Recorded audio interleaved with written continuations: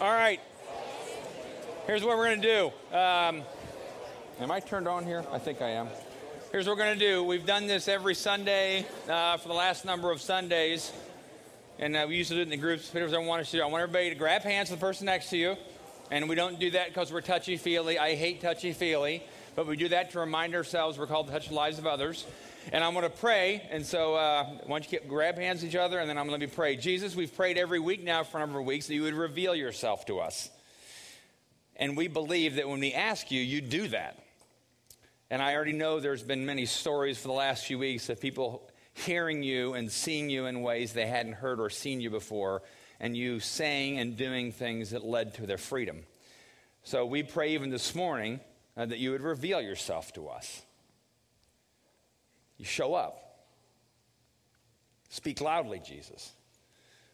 And not just this morning, but throughout this week, would you give us ears to hear and eyes to see whatever you say, whatever you want us to do, and then give us the courage to do it, because we want to be the kind of people who do whatever you ask us to do, because we know your goal is our freedom. And we ask this all in Christ's name. Amen. You can let go of hands now. Hey, I'm going to invite somebody up here this morning. Matt Corey. Is Matt here? I know he's here, unless he left after I told him I wanted to interview him. All right, this is Matt. Matt, just real quick, why don't you tell us what you do here in Bloomington? What got you to Bloomington? Some people call me a wrangler. Okay. I'm a special ed teacher in a middle school, and I primarily work with students with emotional and behavioral diversity. Okay. Yeah, he's got good stories, too. And how long have you been in Bloomington, and how long have you been at part of Exodus? I started going to Exodus last October, and I've been in Bloomington since 2004. Okay, and you grew up where? I grew up in the Philippines as a MK. So if you missionary kid. If you don't think I have much of a personality, we kind of cover both extremes. Either you adapt well and you're great with people, or you're on the other extreme. So that's where I might fall. We're going to actually do a little personality thing with Matt here. We have two buckets A and B, and I'll put some questions up on the screen. And here's question number 1. You get 5 balls. All right, and here's what we want you to do, Matt. If A is mostly true of you, if it's all true of you put all 5 in that one. If it's sometimes true, but B is kind of true too, 4 and 1, 3 and 2. And I put it on the communion table, so you have to be honest, okay? Anyway, question number 1.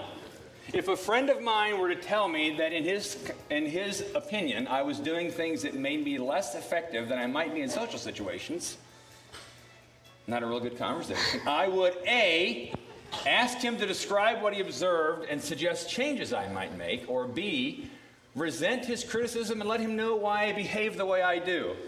You want them all in A? Oh, yeah. Let's do it. You put him in there. I feel like that's dishonest. There we go.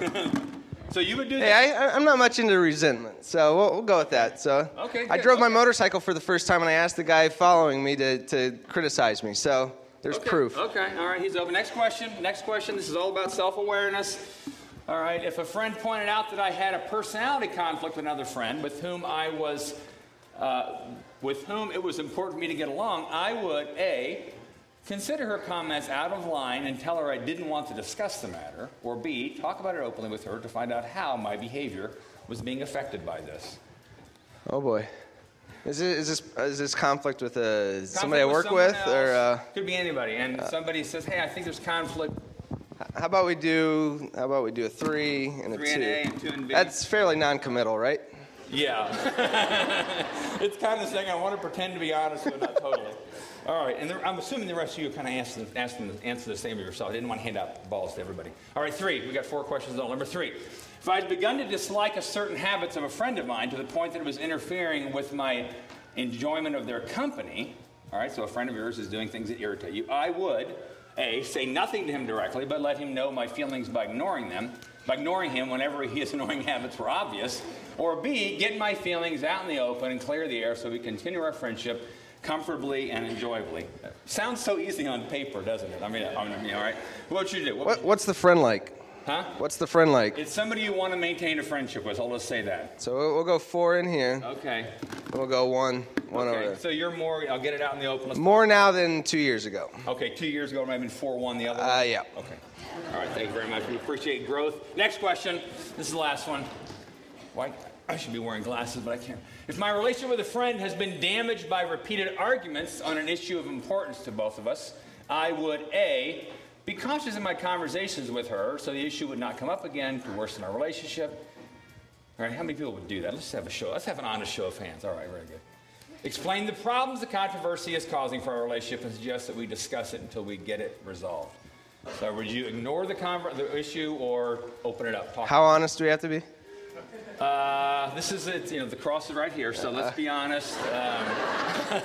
Before God. Hey, I'll do the 4 and 1 again. All right, 4 and B? And 4 and B, okay. Yeah. Here again. All right, very growing good, a little bit. Very good. All right, last one. This is a different one here. I want you to pick, real quickly, the 3 words that you think describe you the most from this list. I know there's a lot of them, but just jump on a few of them. You've taken these tests. Able.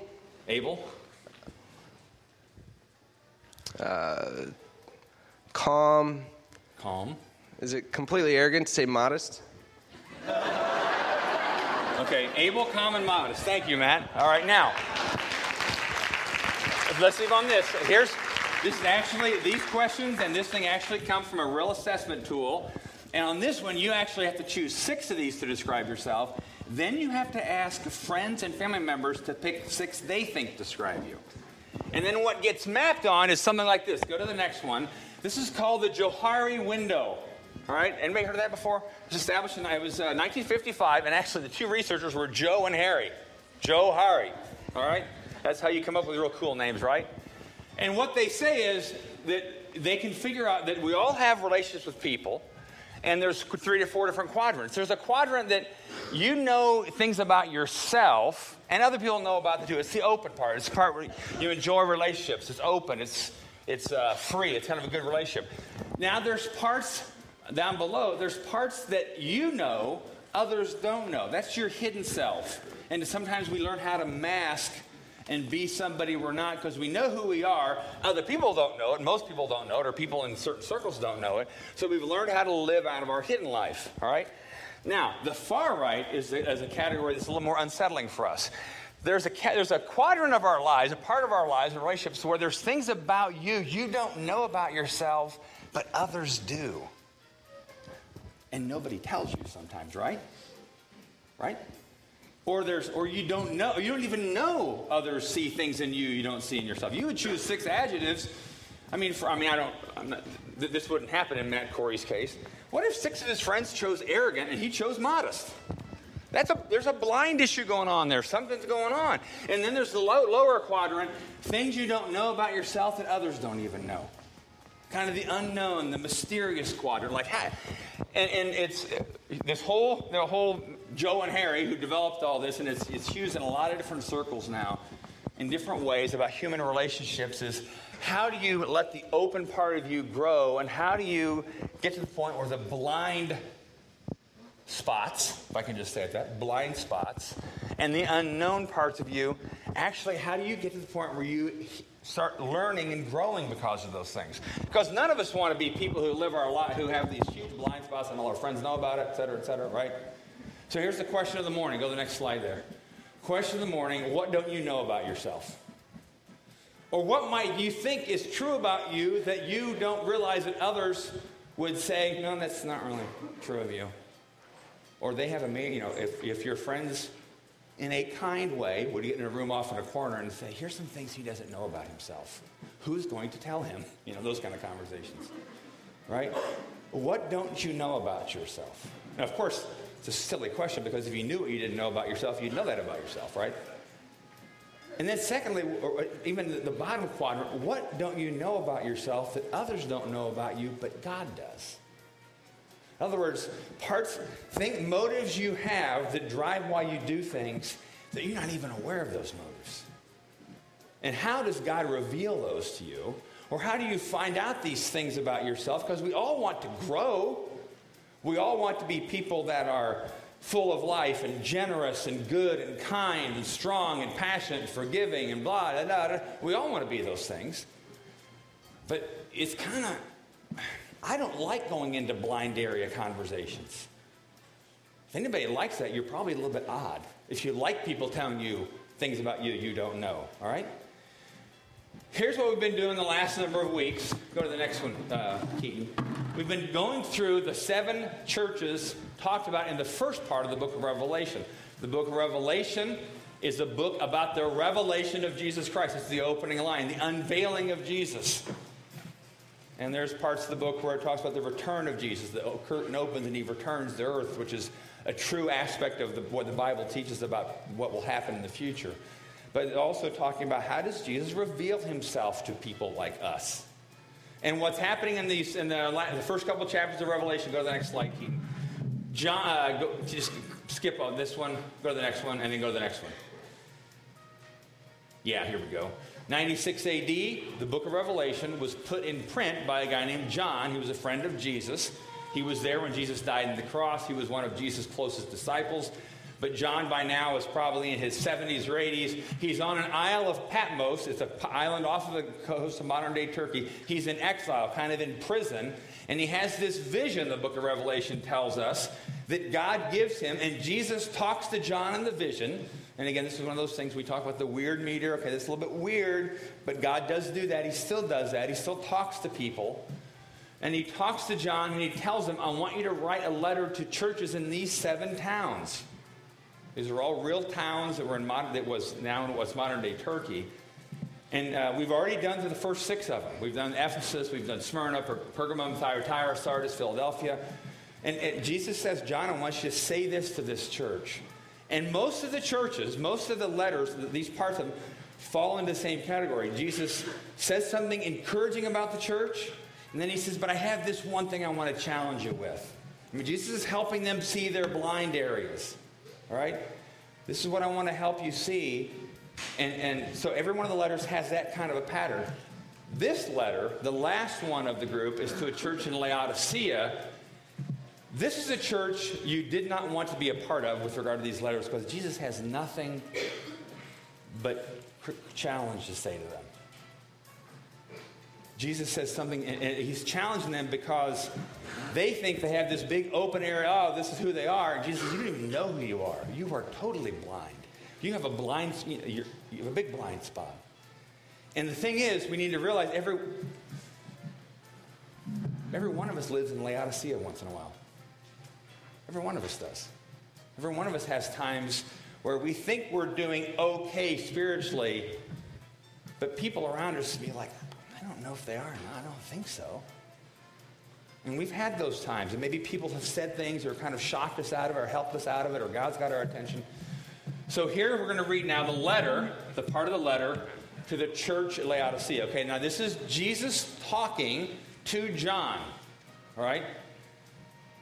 Write this letter to the angel of the church at Laodicea. This is the message from the one who is the Amen. So Jesus is talking about himself. And the amen kind of has the sense of what I'm saying is true. Amen literally means I agree. So Jesus is saying this is something that is true. And I'm the faithful and true witness at the beginning of God's new creation. So Jesus is saying what I'm about to say is absolutely true. Whether you like it or not, it's absolutely true. All right, next part.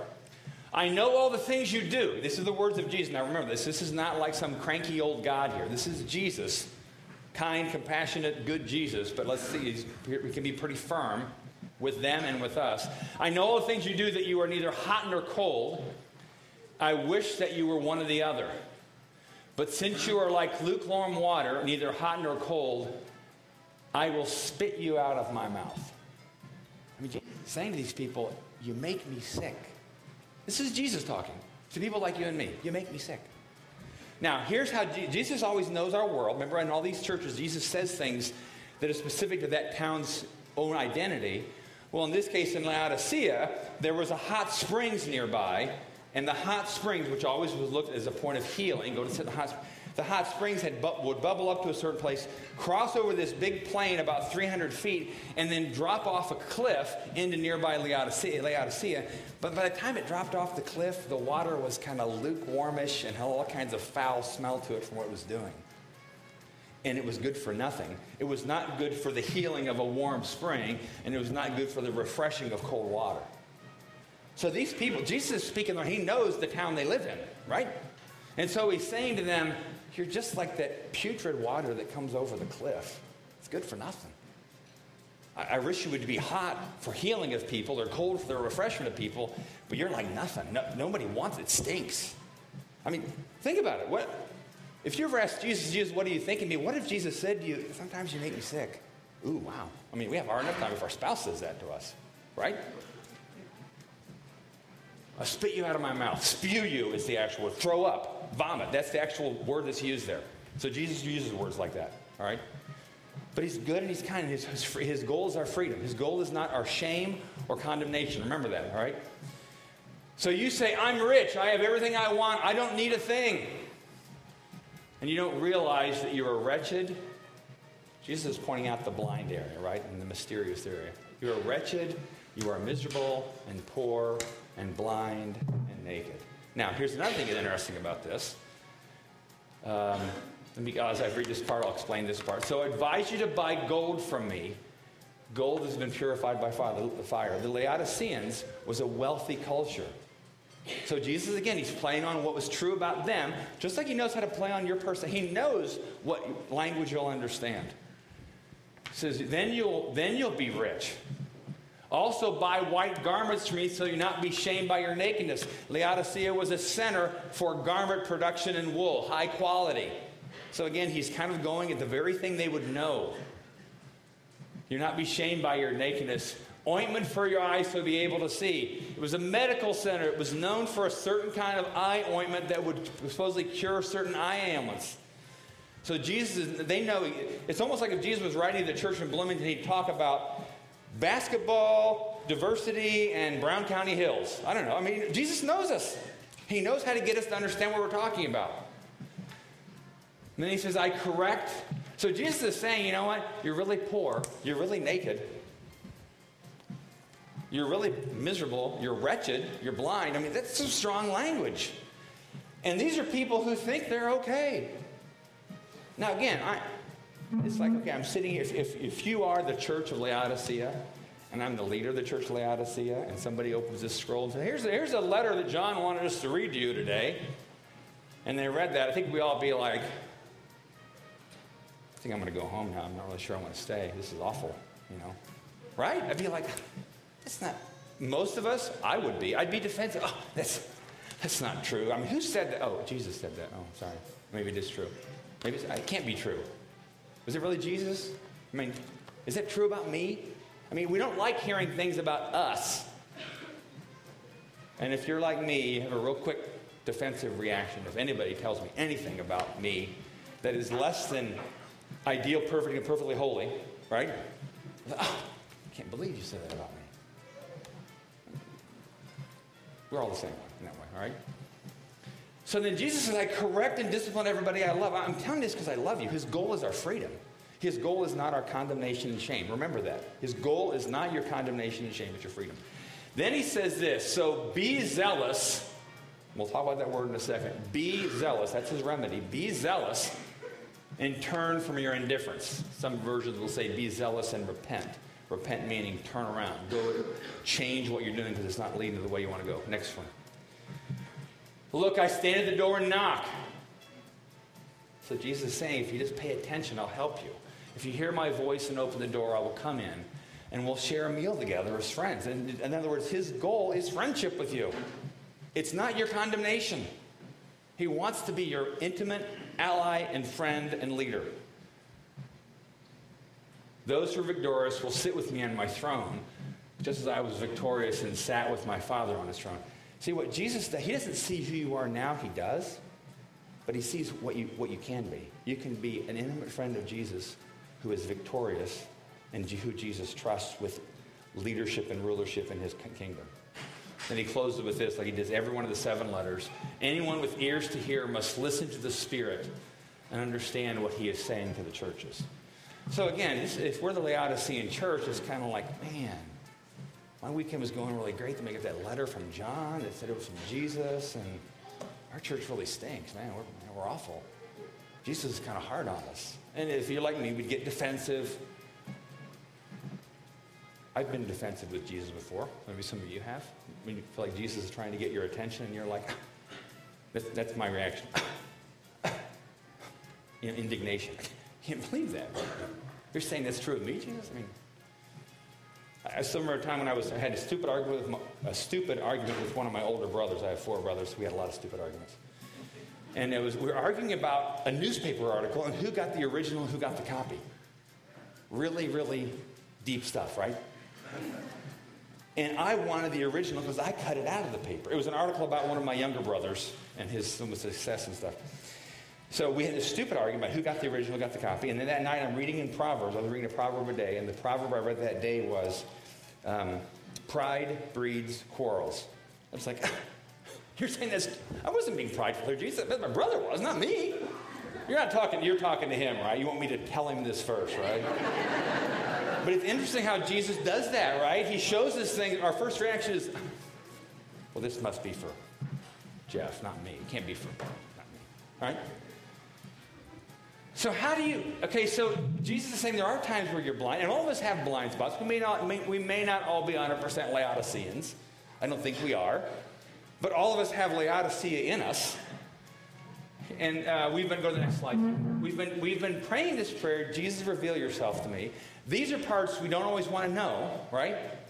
So what do we do? How do you break out when we ask Jesus to reveal himself to us? How does he break us out of those blind spot areas that maybe others know? There may be things others know about you don't know that are spiritual issues, but there's also issues that God knows about you that you don't know.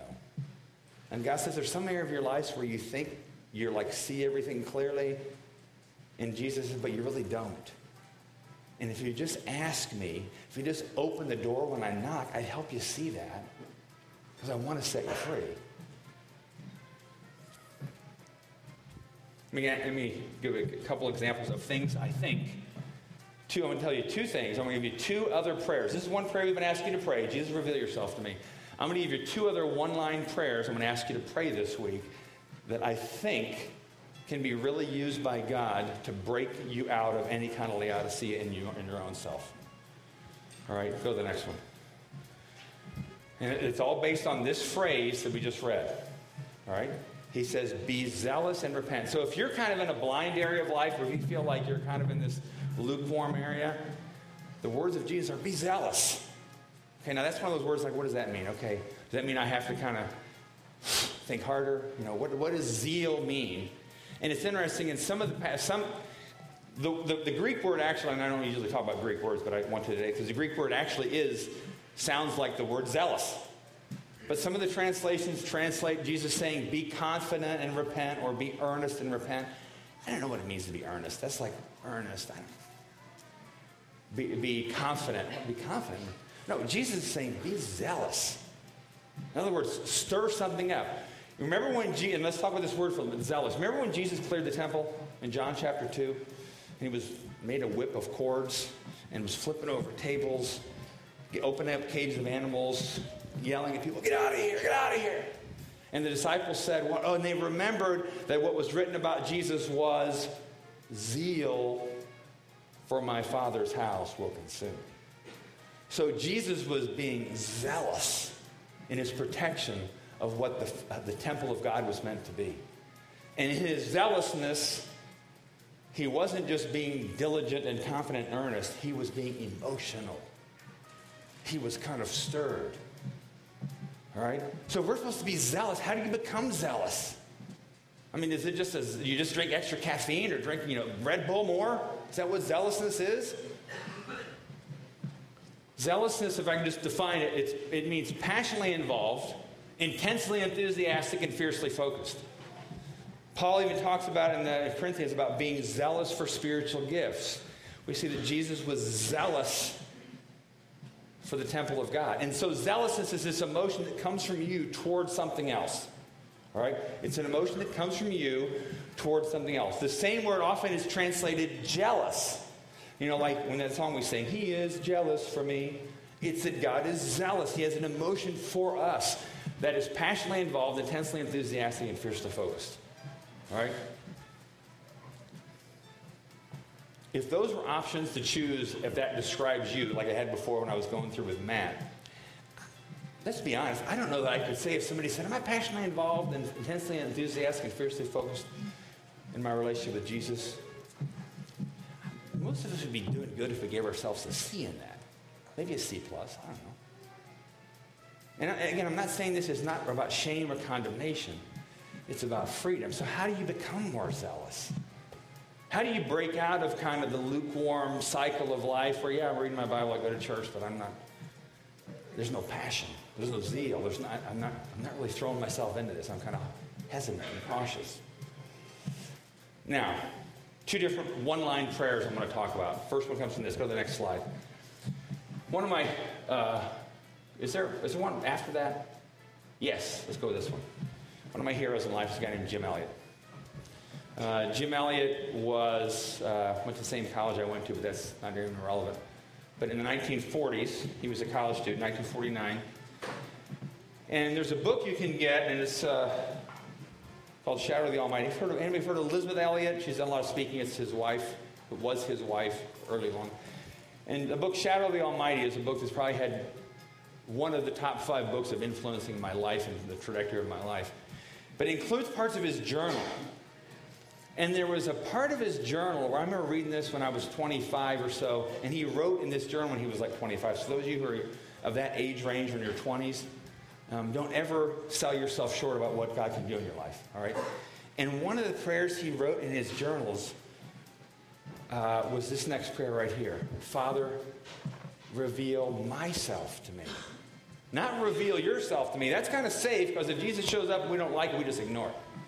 But if we say, Jesus, reveal myself to me, and then he goes on to say in his journal entry, so I can see, God, what you see. And then he says, tell me what's outside of me and shatter it. Break off the pretense of me. And I'm thinking, man, this guy is a little bit intense. But it's a very, very powerful, scary prayer. Jesus, reveal myself to me. Show me those parts of me that you're really, really excited about, God, but show me those parts of me that are holding me back. Is it selfishness? Is it certain secret habits that I've seemed to kind of gloss over and think are okay? Just say that with me right now. 1, 2, 3. Jesus, reveal myself to me. I'm going to challenge you this week to pray that prayer. You're not saying, Jesus, reveal himself to Jeff. Show Jeff who he is, because he's got issues and he has some problems. But if you show him his stuff, we'll be okay, right? Not that. Don't pray that for your spouse. Don't pray that for your kids. Don't pray that for the boss you don't like, the roommate you don't like, or the coworker you don't like. Pray that for your own heart. Jesus, reveal myself to me, because I want to see what you see. Interesting enough, with Jim Elliot, the guy who's one of my heroes, some of you may know the story. He and 4 other guys went to South America to reach a group of people, tribal people that had been unreached. And in the process of that, they were actually killed by that tribe. But it stirred the zeal of probably thousands of college students since then, and myself included. It made me realize, what is it like to have a life like that, where you're so zealous for Jesus? Not in a weird, so heavenly minded, no earthly good kind of way. Not that, but a real life kind of zeal for Jesus in a real life person that people realize, this is the kind of person I want to be. So that's one thing I'll challenge you to. Jesus, reveal myself to me. Because he will show you, and you'll be like, well, if you're like me sometimes, like, yeah, but my blind area is kind of small. I mean, I'm so open. My blind area is really small. Hey, Jesus will find it. He'll find your blind area. He'll find it. And if you think you don't have a blind area or an unknown area, then maybe Jesus will help you realize that arrogance maybe is your issue, right? I don't know. I often tell people that the largest part of wisdom is knowing what you don't know. And in this case, the largest part of self-wisdom is knowing what you don't know about yourself. Jesus knows that. Now, another thing you could do with this is scary too. Sometimes you can ask other people that you know and trust. I've asked my wife this question before, and I'll ask her, how do you experience me as your husband? What do I do that energizes you, but what do I do that drains you?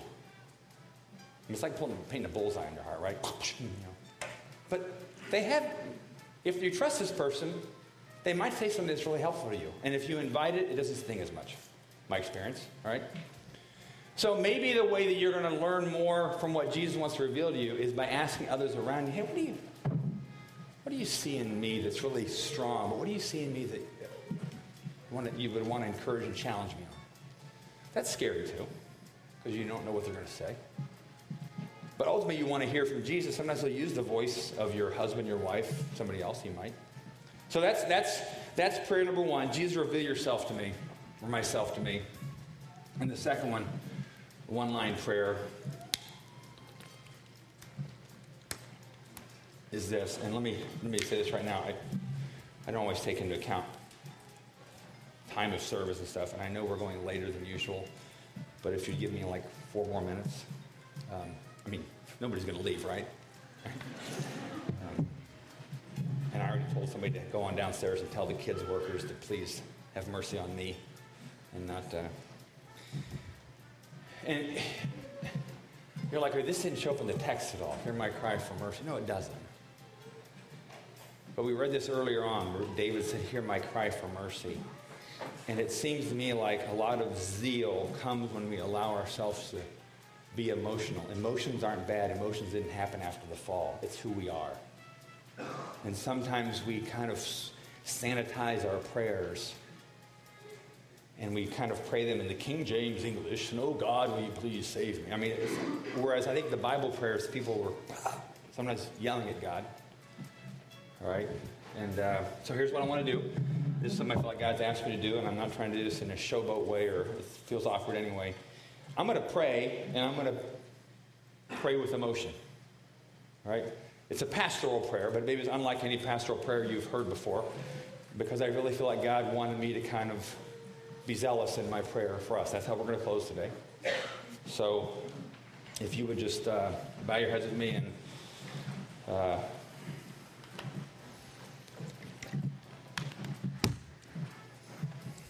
Jesus, my prayer is for this, your church, and these, your people, that you would have mercy on us. Jesus, we cry out to you. We don't just talk to you in pleasant tones. We cry out to you because we know there are things in our lives that are enslaved to sin. We know there are things in our life that are lukewarm and dead. But some of us don't know what to do with that. Some of us know what to do, but we're afraid to do it. Jesus, Son of David, have mercy on us. God, there are marriages here that are flailing and failing and not thriving, which is what you want. God, have mercy on those marriages. Would you reveal yourself to them in mercy and grace and forgiveness and love? God, have mercy on us. There are people here this morning, and myself included, that have issues of forgiveness toward people, and we think we're justified in not forgiving them. We think our anger is justified, and surely you understand, but you don't because you want us to be forgiving. So Jesus, Son of David, have mercy on us. Give us hearts to forgive each other. Give us hearts to forgive that deep-seated conflict we've had with our spouse for years, or with our mom, or with our dad. Jesus, Son of David, have mercy on us. Jesus, there are people here this morning that have been hoping and praying for years to have a child. And for some reason in your wisdom or in whatever, that hasn't happened. But Jesus, I'm going to ask that you have mercy on them and you give them children. Give them the desires of their heart. Have mercy on them and give them what they have desired from you. Jesus, have mercy. There are people here this morning who feel stuck financially. There are people here this morning who are stubborn financially toward you. Jesus, have mercy on us. Will you break away that ice that blocks our hearts? Will you be like a giant icebreaker that plows through and breaks the hardness of our hearts? So we be people of generosity and the kind of abundance where we can pour resources into others in life-giving ways and not in self-serving ways. Jesus, we don't want to be people who are lukewarm or dead or whatever things you've talked about with some of the churches that you saw years ago that we know are true today. So Jesus, I'll simply close with this. Lord, Son of David, have mercy on us. Lord, Son of David, have mercy on us. We want to know you. We want to love you. We want to be full of life, passion, goodness, forgiveness, energy, kindness. We want to be full of those things so we can be a part of changing the world around us. So Jesus, Son of David, heal us. Have mercy on us. Put your hands over our eyes like you did with Bartimaeus and give us eyes to see. And we ask this all in the name of Jesus, the merciful, the mighty, the kind, the good, the one who gave himself and died for us and is rose from the dead. And we ask this in your name. Amen. And we end every Sunday with communion. And again, if you're a parent and you want to go ahead and grab your kids, you can. You don't have to, but just saying if that's something you might be inclined to do. We have communion every Sunday. And when you come to communion, really what you're saying is, Jesus, Lord, Son of David, have mercy on me. Have mercy on me, Jesus. I don't like lukewarmness. So what we do is we come up to the aisles. We'll offer you bread. We don't dismiss our robes. As soon as we start singing, you're welcome to come. We'll offer you bread. Ask you to tear off the bread. Offer you the cup. We just dip in the cup. Most people